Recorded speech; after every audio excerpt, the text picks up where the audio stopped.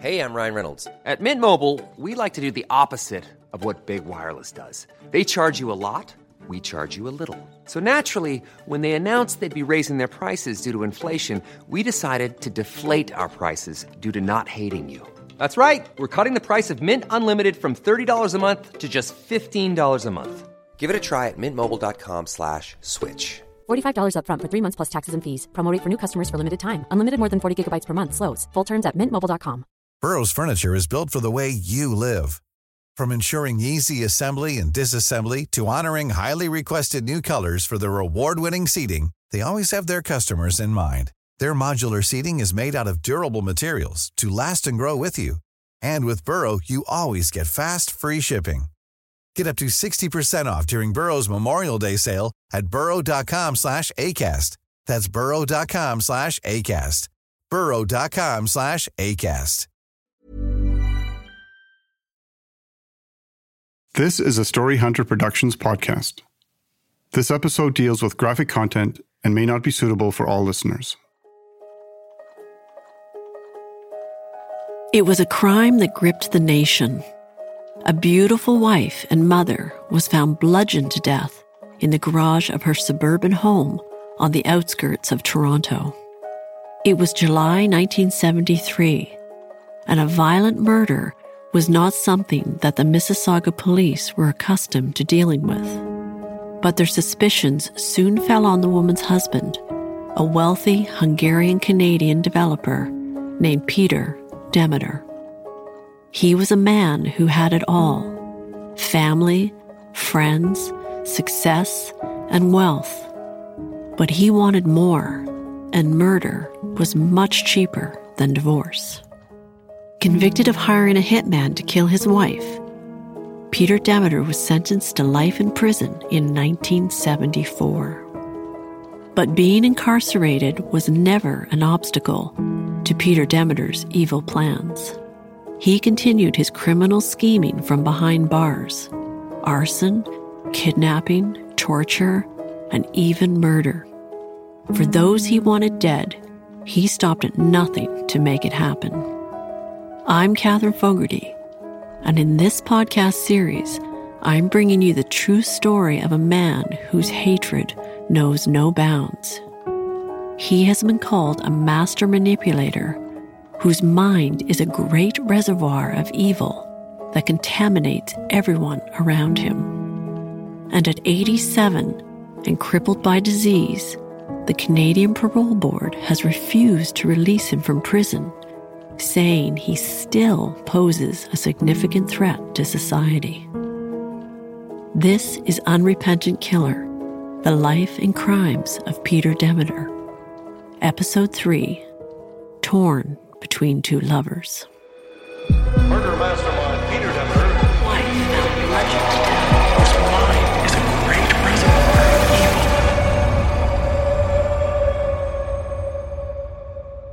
Marina Hunt was just 20 years old when she met Peter Demeter at a cocktail party in Vienna in 1964. The daughter of a wealthy Austrian couple, her parents had divorced when she was 10 years old, and she was sent to live in a convent. After studying law for 2 years at the University of Vienna, she eventually dropped out to pursue a career in fashion modeling and acting. Soon, she was getting parts in television commercials and low-budget films.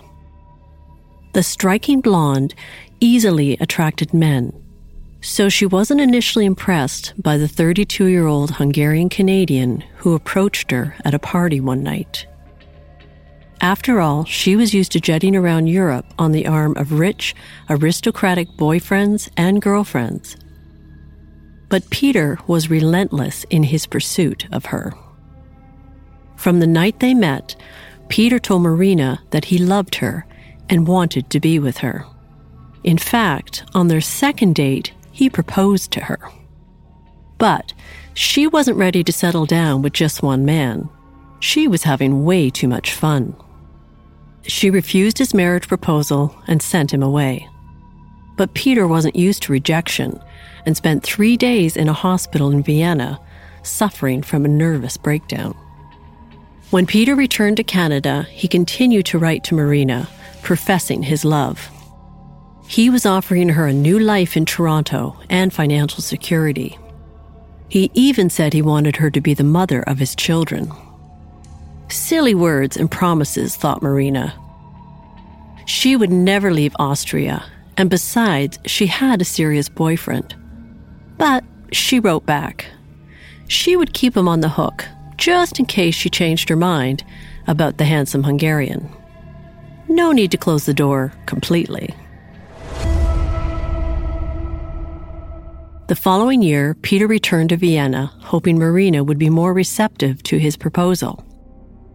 The two shared an anniversary dinner commemorating when they first met.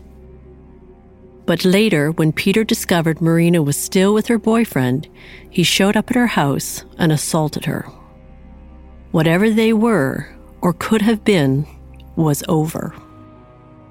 A month later, while still in Vienna, Peter caught the attention of another striking blonde model. Her name was Christine Ferrari. The day after they met on a film set, Peter whisked Christine away to his friend's chateau, and within a few weeks they were sunning themselves in the Canary Islands. Christine was impressed by the ambitious Hungarian developer who spoke of big plans and a bright future in Canada. And after a short whirlwind courtship, traveling around Europe, Christine moved to Toronto.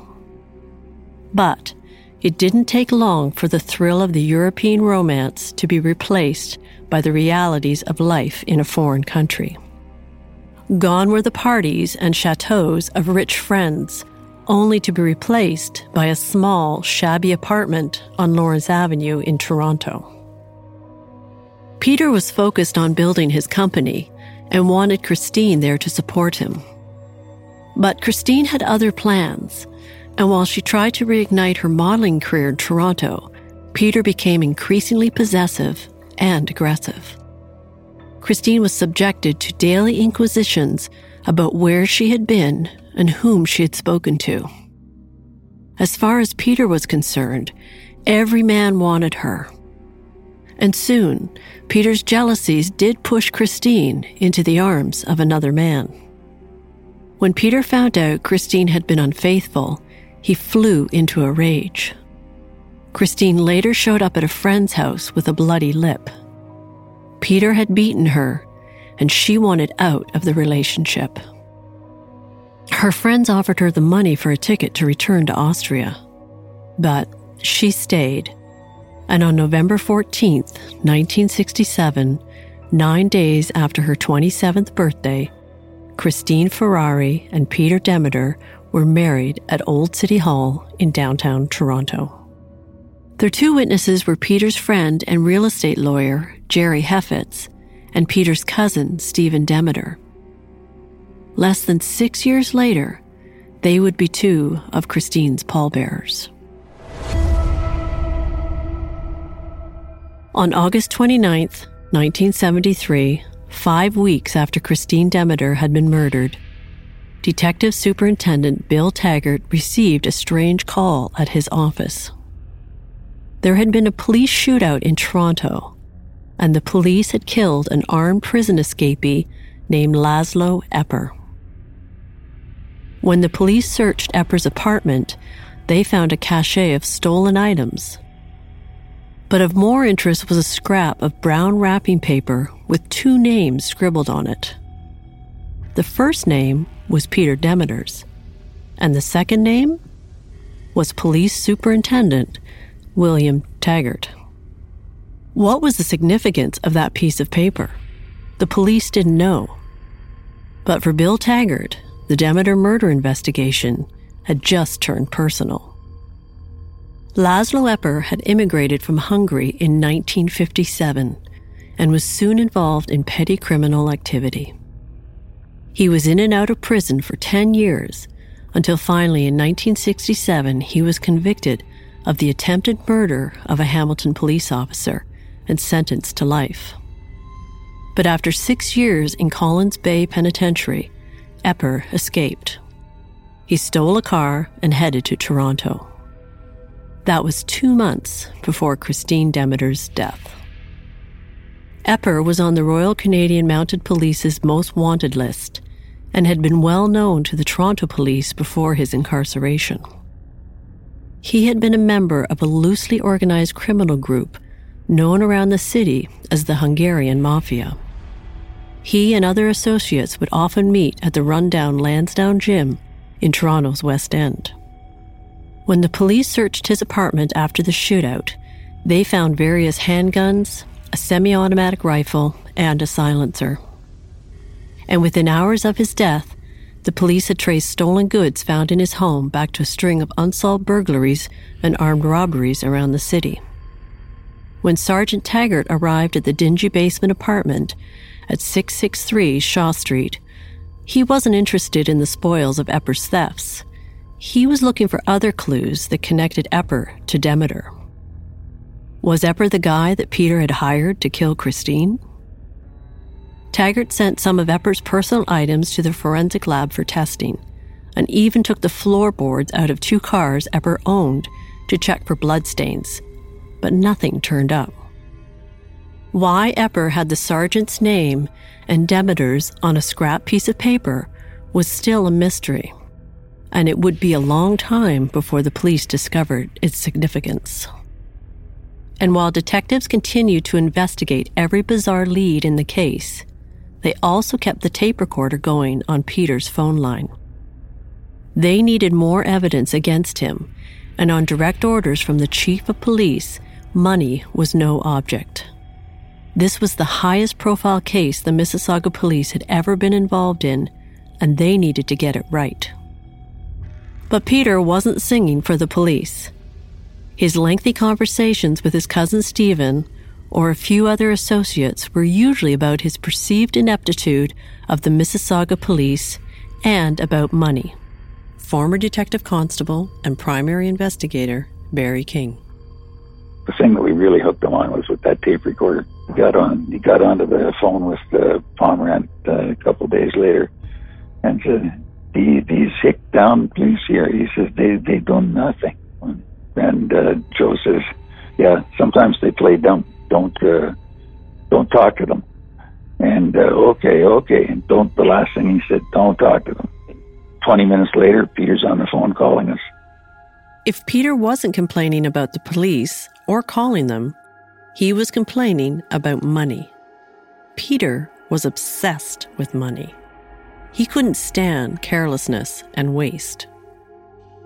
While giving away Christine's clothes after her death, Peter complained about her spending habits and was also heard negotiating a cheaper floral arrangement for her gravesite. And Peter wasn't above criticizing his deceased wife either. In one recorded conversation, he talked about finding her bludgeoned to death in the garage and remarked, "I never realized until then that Christine had so much brains." For the police listening in, Peter's morbid sense of humor was offensive. But it was still no proof of murder. They needed to keep the tapes rolling. In late November, 4 months after Christine's death, Peter arranged another meeting with his good friend Csaba Szilágyi. He had lost many people in his life, but he still trusted Csaba.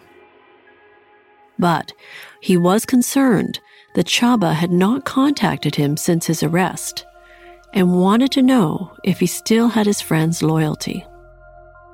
Csaba assured Peter that he would stand by him. But Csaba was lying. He had already betrayed his friend. On January 28, 1974, Peter Demeter's preliminary hearing began. Joe Pomerant and Eddie Greenspan were representing Peter, and they immediately requested a press ban on any evidence presented during the hearing.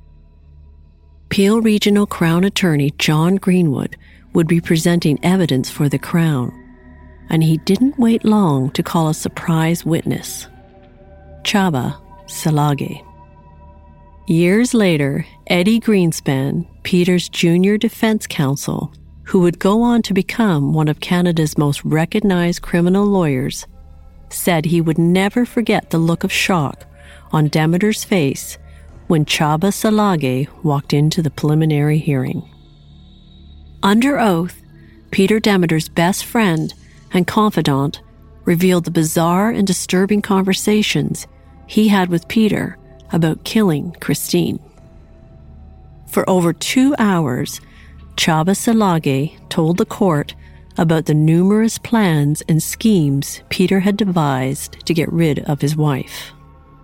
According to Csaba, these morbid discussions between the two friends had started back in Austria in 1968, shortly after Peter and Christine were married, and continued for years. Csaba also repeated the story of the hired hit on Christine at the Dawes Road house 2 days prior to her death. The hitman had called it off because Christine showed up at the house with Csaba's girlfriend. Peter called Csaba that night, angry he hadn't kept his girlfriend away, saying the bungled hit had cost him $10,000. What Csaba was telling the court seemed outlandish and almost unbelievable. But if what he was saying could be proved, it was extremely damaging to Peter Demeter. But because he had been a surprise witness, Peter's lawyers had not been able to prepare any defense against his accusations. Now they needed to try to discredit everything Csaba Szilágyi had just said. And that's exactly what defense lawyer Joe Pomerant tried to do for the next 10 days. Attacking every one of Csaba's bizarre claims, Pomerant accused the soft-spoken Hungarian of lying to protect himself. Maybe he knew more about Christine's murder than he was admitting. But if what he was saying was even partially true, why had he never come forward to the police to tell them of Peter's murderous intentions?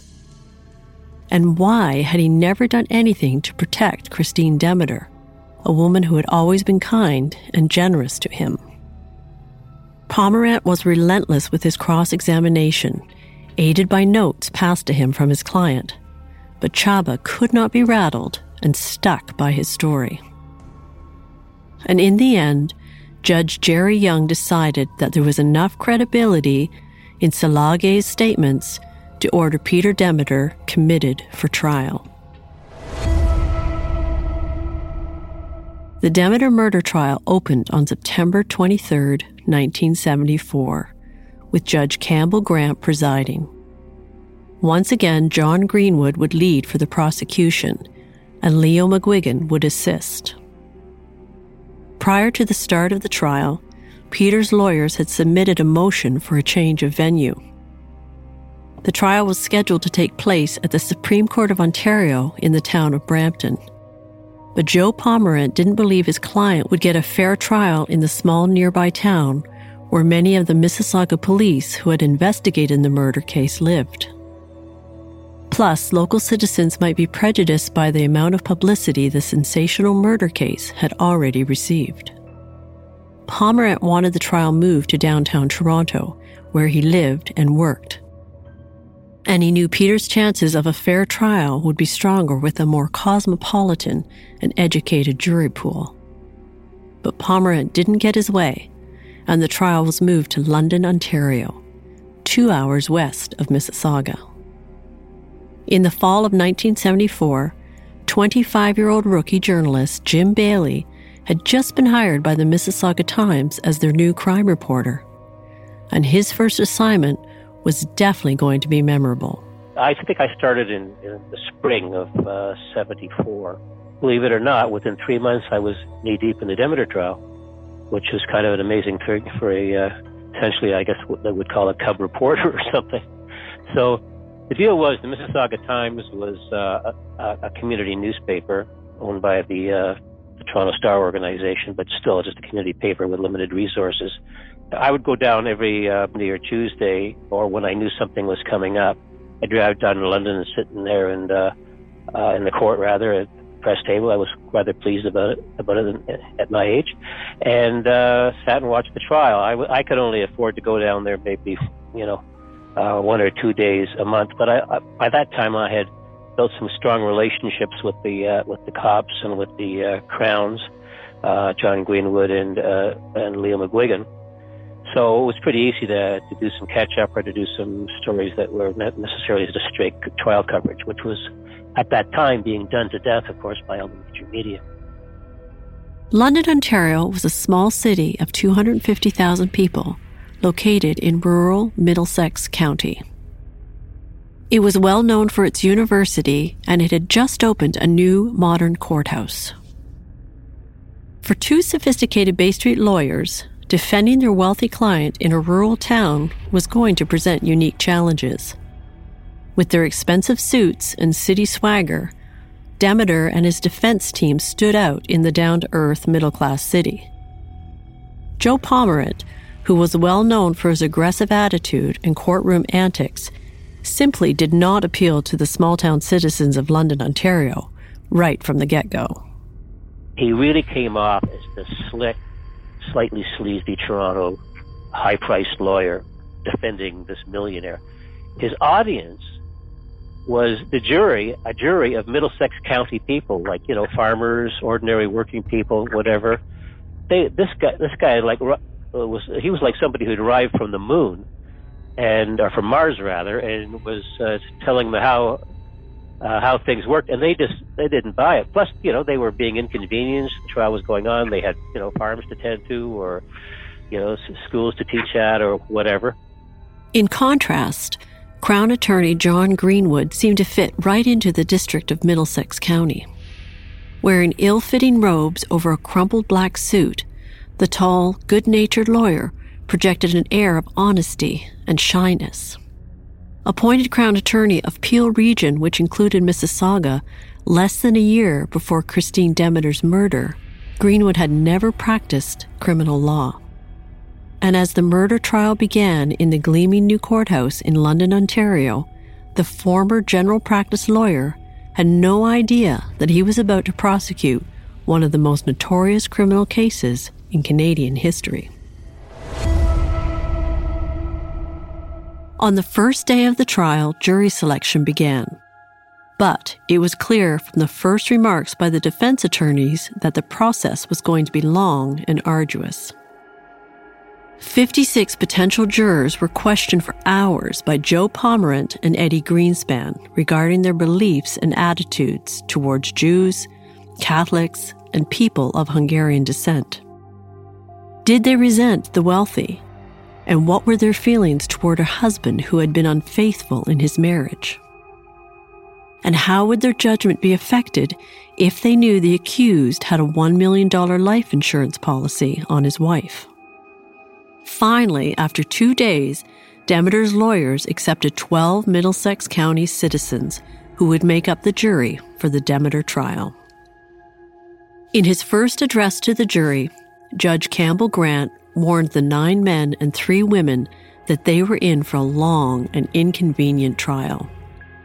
And his prediction came true early on when the jury was immediately excluded from the courtroom and remained out for over 3 weeks, while Justice Grant considered the potential testimony and evidence during voir dire sessions.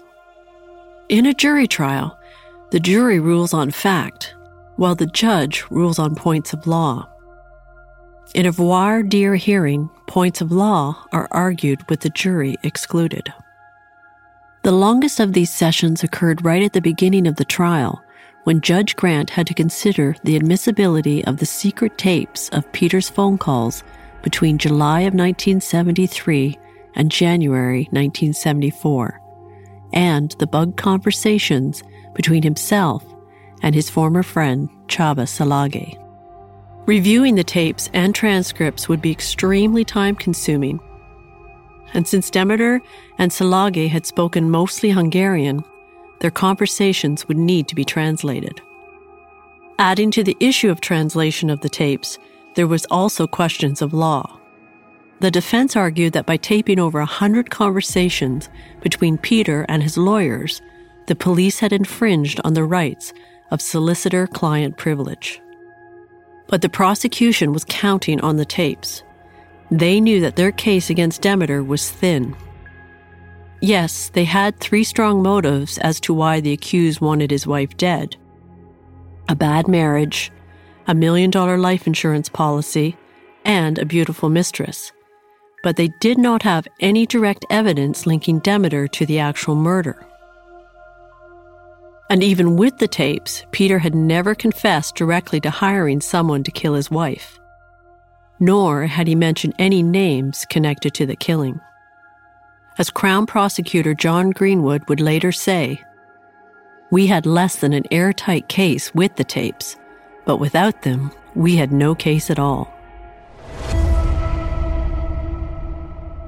While the trial in London remained at a virtual standstill as Justice Grant reviewed the tapes and other evidence, the Mississauga police received another mysterious phone call that would send them on an international search for a potentially cold-blooded killer. A police informant known as Mr. X said he knew who had been hired to kill Christine. Mr. X was in fact a petty criminal by the name of Julius Varag, who was familiar with the Hungarian underworld in Canada. In a secret meeting arranged with Detective Chris O'Toole, Varag said he heard that Christine's killer was a fellow Hungarian nicknamed Katya, or the Duck. The Duck's real name was Imre Olenik, and by the time the police tracked him down and showed up at his doorstep 3 weeks later, he had already fled back to Hungary. But his live-in girlfriend Maria was more than willing to tell the police all that she knew. Maria revealed that in the spring of 1973, Imre had come into a large sum of money, which he concealed in a roll of large papers. The money, he informed her, had come from a rich millionaire husband who wanted him to beat up his beautiful Austrian wife. He said a guy by the name of Ferenc Stark had hired him for the job, but the Duck double-crossed him when he took the money without harming the woman. Soon after, the Duck decided to flee the country. Now the Duck and the money were gone, but Maria still had the roll of papers that had hidden the cash, and when she showed them to the police, it was discovered that they were the blueprints of a property owned by Peter Demeter. Maria told the police that Ferenc Stark had come looking for the Duck and was angry when he discovered he had fled the country. Frank Stark was another Hungarian. He was a middle-aged builder who had come to Canada after serving in the French Foreign Legion. Mississauga detectives had no idea what his connection to the murder case was, but when they sat down to interview him on October 30th, they were surprised to learn that he had already been subpoenaed by Peter Demeter's defense team to appear at the murder trial. According to Stark, he did odd jobs for Peter Demeter, and after Peter's arrest for murder, he told Peter that Christine had once approached him in 1970 about purchasing a gun. She wanted Stark to kill her husband and assured him that Csaba Szilágyi would provide an alibi for him. Stark had turned down her offer. Peter had given this information to his lawyers, and they had subpoenaed Stark to testify about Christine trying to have Peter killed. But now, sitting at the Mississauga police station, being threatened with arrest, Stark had a second story to tell. Stark claimed that in 1972, Peter Demeter had asked him to find someone who could arrange for his wife to have an accident. Stark said he would, but he never followed through on the request. Then, at the beginning of 1973, Peter asked him again. This time, Stark told Demeter he found somebody who would do the job. Peter seemed relieved, but he didn't want to know the man's name. Only Stark knew the hired hitman's name, and it was Imre Olenik, otherwise known as the Duck. According to Stark, the hit was to take place at 52 Dawes Road, one of Peter's construction sites. Peter and Christine would be attending a meeting, and Peter would ask Christine to deliver a set of building plans to a man at the address. Concealed within the blueprints would be the payment for the hit. Once Christine handed over the plans, the hitman was supposed to push her down the stairs to her death. According to Stark, the murder plot moved ahead as planned, but something went awry.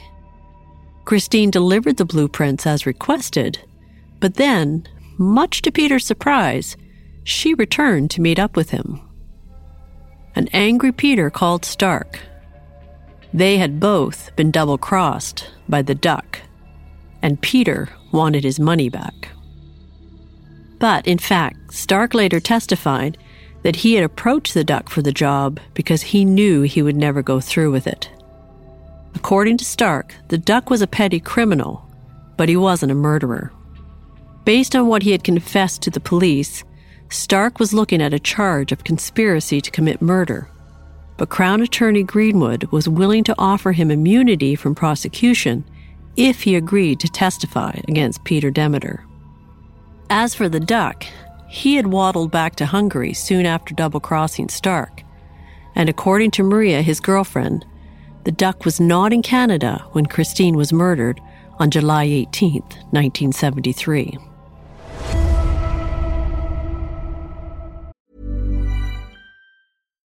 Millions of people have lost weight with personalized plans from Noom. Like Evan, who can't stand salads and still lost 50 pounds.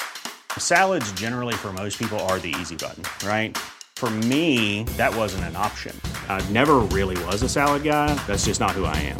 But Noom worked for me. Get your personalized plan today at Noom.com. Real Noom user compensated to provide their story. In 4 weeks, the typical Noom user can expect to lose 1 to 2 pounds per week. Individual results may vary. Hi, I'm Daniel, founder of Pretty Litter. Cats and cat owners deserve better than any old-fashioned litter. That's why I teamed up with scientists and veterinarians to create Pretty Litter. Its innovative crystal formula has superior odor control and weighs up to 80% less than clay litter. Pretty Litter even monitors health by changing colors to help detect early signs of potential illness. It's the world's smartest kitty litter. Go to prettylitter.com and use code ACAST for 20% off your first order and a free cat toy. Terms and conditions apply. See site for details. Burrow is a furniture company known for timeless design and thoughtful construction, and free shipping, and that extends to their outdoor collection. Their outdoor furniture is built to withstand the elements, featuring rust-proof stainless steel hardware, weather-ready teak, and quick-dry foam cushions. For Memorial Day, get 15% off your Burrow purchase at burrow.com/ACAST, and up to 25% off outdoor. That's up to 25% off outdoor furniture at burrow.com/ACAST. Hiring for your small business? If you're not looking for professionals on LinkedIn, you're looking in the wrong place. That's like looking for your car keys in a fish tank. LinkedIn helps you hire professionals you can't find anywhere else, even those who aren't actively searching for a new job but might be open to the perfect role. In a given month, over 70% of LinkedIn users don't even visit other leading job sites. So start looking in the right place. With LinkedIn, you can hire professionals like a professional. Post your free job on linkedin.com/people today. Meanwhile, in London, Ontario, life had settled into a strange kind of routine for all of the major participants in the Peter Demeter murder trial. Each morning, everyone would gather at the new courthouse on Dundas Street to begin the day's proceedings.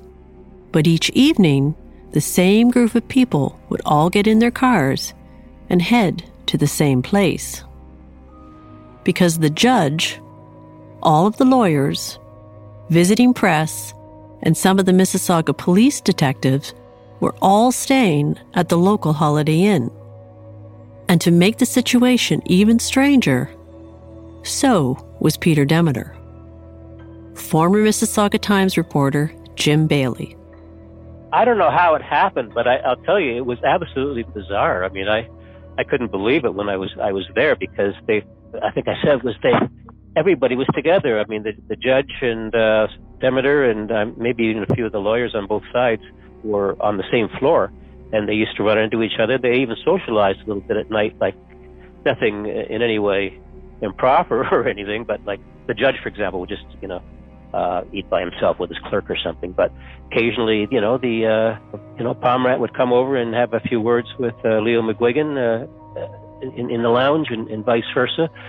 Generally, the cops, of course, and the Crown stayed together, and the defense counsel did. But they were all in the same bar, saying hello to each other and stuff. And I don't know. I just found that very bizarre. I don't know if any other trial like that where all of the actors are residing in the same location during the course of the trial. On the morning of October 15th, 3 weeks after the trial had begun, the jury was finally allowed back into the windowless courtroom on the 14th floor of the new courthouse to hear evidence in the trial against Peter Demeter. Wearing a double-breasted charcoal gray suit and smart horn-rimmed glasses, the 41-year-old accused sat passively in the prisoner's dock as the proceedings began. Immediately, defense attorney Joe Pomerant demanded that the jury be sequestered since the trial was drawing considerable press, with more reporters showing up every day. Joe kept making all these motions, and one point, or several times actually, he tried to get the jury sequestered. Okay, so now these people not only have to sit in this trial, but they're supposed to sit in the hotel. Meanwhile, he also had his client out on bail. So if Joe had gotten his way, you would have had a situation where the jurors were locked up and the accused murderer was walking around free. But Judge Grant refused the lawyer's request. He wasn't about to restrict the nighttime movements of 12 ordinary citizens while the accused, Peter Demeter, was relaxing at the local Holiday Inn. When the trial resumed, the prosecution outlined their case, arguing that Peter Demeter had paid an unknown person to murder his wife on July 18, 1973, in the garage of their home. They had 105 witnesses ready to testify, but their first challenge was to prove that Christine's death had been in fact a homicide. They knew the defense was going to try to present a theory that Christine's mysterious death had been the result of an accidental fall. Crown Attorney Greenwood called 5 medical experts, including the coroner and 2 expert pathologists, who all concluded that Christine had died from severe blows to the head. In layman's terms, someone had literally beat her brains out. And sadly, her death had not been immediate. Christine had attempted to protect herself from the attack based on the deep laceration on her left thumb, and she had struggled to breathe as the final blows were inflicted, as indicated by the blood found in her lungs. The clothes that Christine had been wearing the night she was murdered were then presented to the jury: a pair of silver slippers, her backless brown velvet gown, and her polka dot bikini underwear. Seeing her blood-stained clothing made her brutal death much more real for those sitting in the courtroom. But despite the strong scientific and medical evidence presented in relation to Christine's horrific death, Joe Pomerant aggressively cross-examined each expert, and by the time he was done, the jury and everyone else in the courtroom had been exposed to every horrible graphic detail of the last moments of Christine's life. Throughout the disturbing testimony, Peter Demeter showed little emotion, but did request a cushion for the wooden bench he was sitting on in the prisoner's box. Next on the stand were several police officers and detectives who had arrived at the scene of the crime on July 18, 1973, and who had interacted with the defendant. Constable Pollitt and Sergeant Murray both testified that they found Peter Demeter's reaction to his wife's death odd and unemotional. When told that his wife was dead, he became hostile and demanded to know why she wasn't being taken to the hospital. Constable Pollitt also described how Peter was insisting that his wife had fallen while trying to reach for something in the rafters of the garage. They were suspicious of him right away because, first of all, he wasn't the slightest bit upset. when they started talking to him, like the first thing he was saying was, I think, the hose is stored up there in that shelf up near this, the roof of the garage, ceiling of the garage. She must have, tried to climb on the car to go and get the hose, and then fallen off and hit her head. But he was offering up his theory of the death before anybody asked him. Based on Christine's horrific injuries, the first officers on the scene knew right away that the woman on the floor of the garage had not died from an accident. But even if she had been murdered, the defense lawyers were prepared to accuse someone else of the crime. They introduced the suggestion that Christine may have been the victim of a sexually motivated attack, since there had been 2 other murders and 1 attempted murder not far from the Demeter home within 2.5 months of Christine's death. University of Toronto student Constance Ann Dickey, age 19, and another young woman named Netta Novak had both been sexually assaulted and murdered in Mississauga soon after Christine's murder. And another girl, Judith Sheldon, a 16-year-old visiting from England, had survived a similar assault. Luckily, she was able to identify her attacker, and a man by the name of Henry Robert Williams had been charged with all 3 attacks. Defense attorney Pomerant questioned the investigating police officers at length about how the crimes compared, but they didn't. It was confirmed that Williams had not been in the area when Christine was killed, and the pathologist confirmed that Christine had not been sexually assaulted. The only similarity between the 4 victims, added the pathologist, was that they were all women. And while the presence of semen had been found on Christine's body, Peter had told the police and the medical examiner that he and his wife had sex on the morning she died. Peter's boasting had potentially derailed his lawyer's attempt to suggest Christine had been sexually assaulted prior to her murder.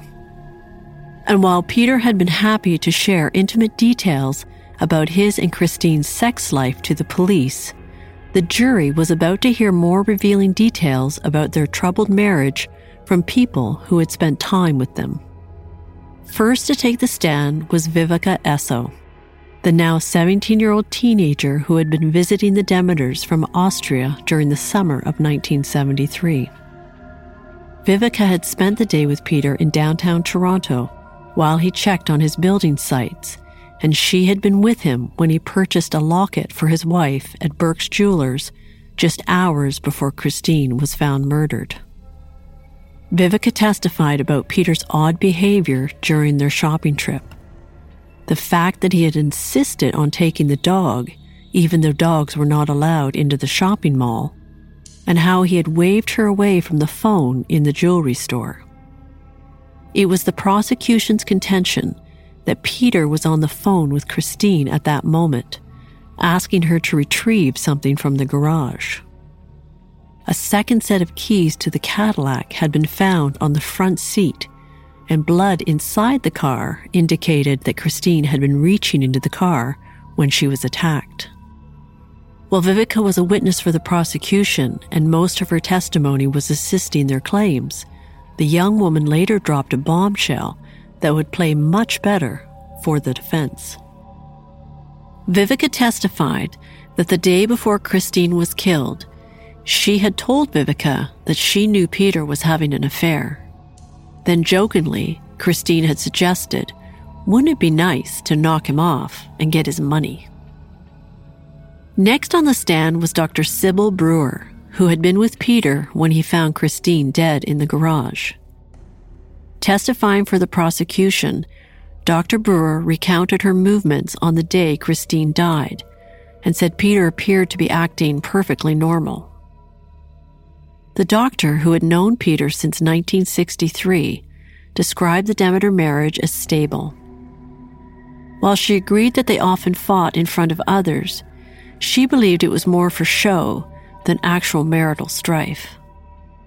Dr. Brewer said that Peter was very generous with his wife, buying her expensive cars, jewelry, and clothing, and that Christine was very focused on her appearance because she knew her looks were her strongest asset.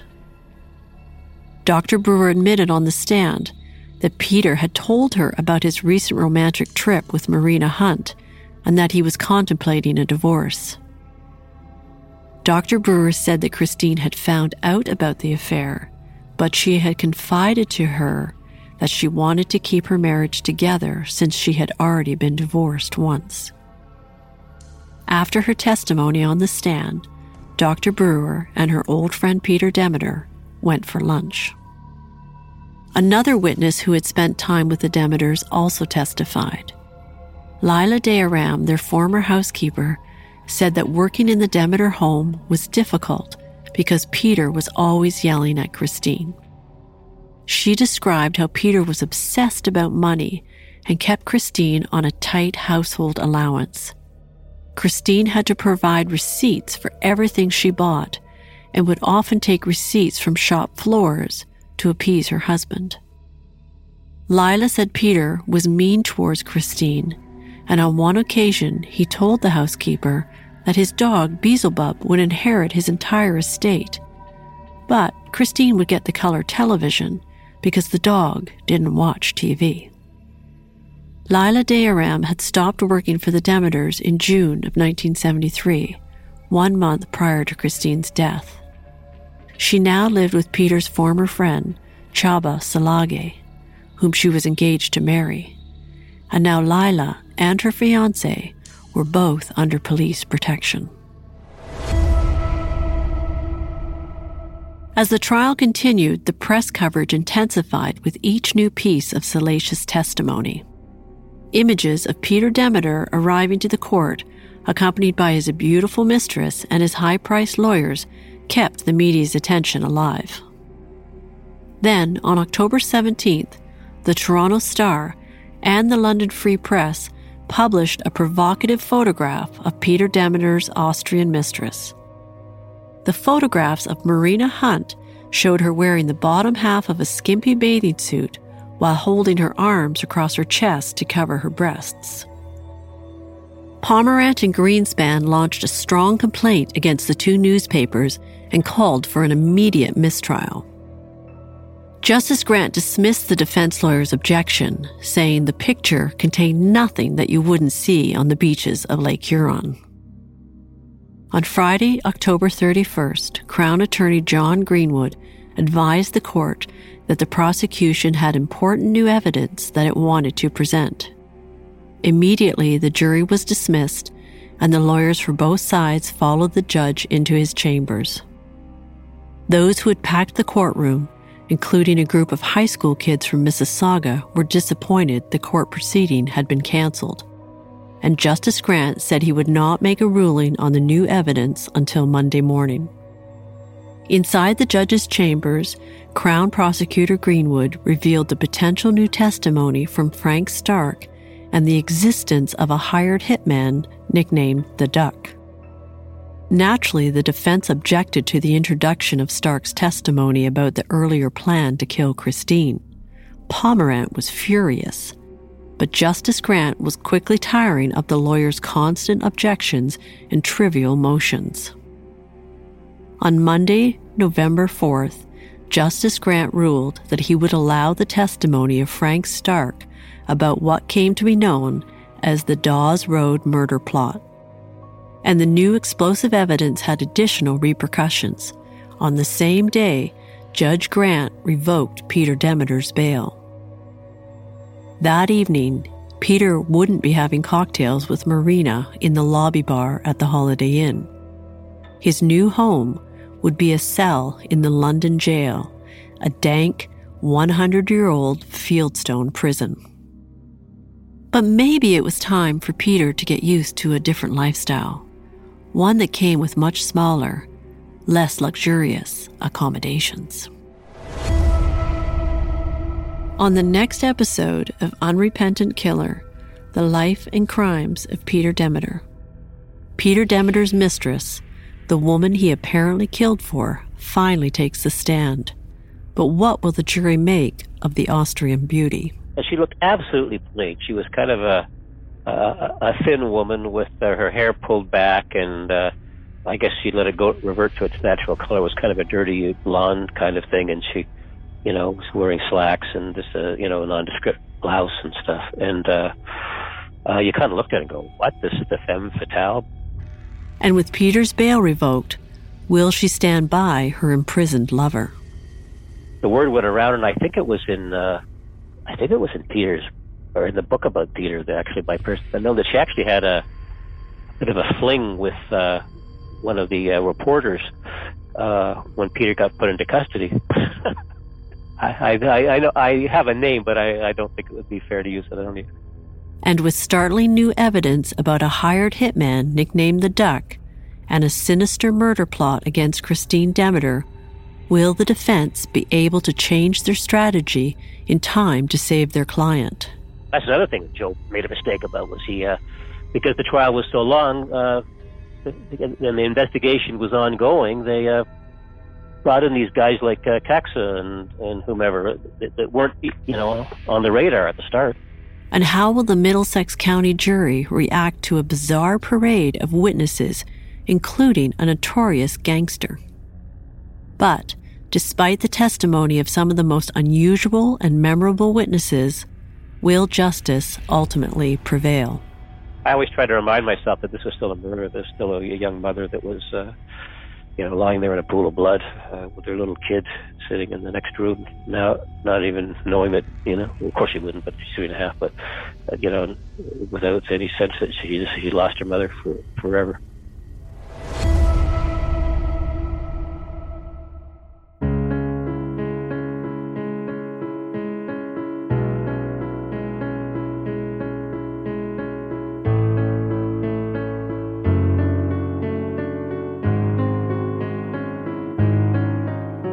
Unrepentant Killer.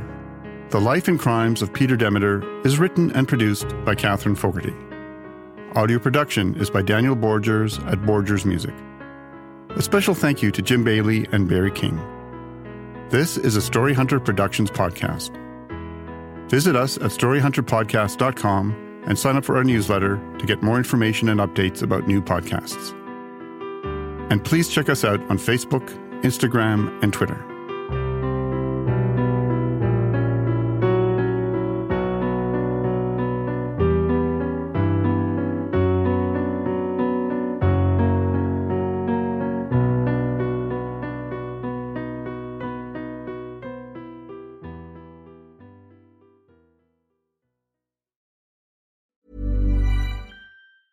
Cool fact, a crocodile can't stick out its tongue. Also, you can get health insurance for a month or just under a year in some states. United Healthcare short-term insurance plans, underwritten by Golden Rule Insurance Company, offer flexible, budget-friendly coverage for you. Learn more at uh1.com. Imagine the softest sheets you've ever felt. Now imagine them getting even softer over time. That's what you'll feel with Boll & Branch's organic cotton sheets. In a recent customer survey, 96% replied that Boll & Branch sheets get softer with every wash. Start getting your best night's sleep in these sheets that get softer and softer for years to come. Try their sheets with a 30-night guarantee. Plus, get 15% off your first order at bollandbranch.com. Code BUTTERY. Exclusions apply. See site for details. Planning for your next trip? Elevate your travel style with Quince. Quince has all the jet-setting essentials you'll want for your next getaway, like European linen, premium luggage options, buttery soft Italian leather bags, and so much more. And is all priced at 50 to 80% less than similar brands. Plus, Quince only works with factories that use safe and ethical manufacturing practices. Pack your bags with high-quality essentials you'll be wearing for vacations to come with Quince. Go to quince.com/pack for free shipping and 365-day returns.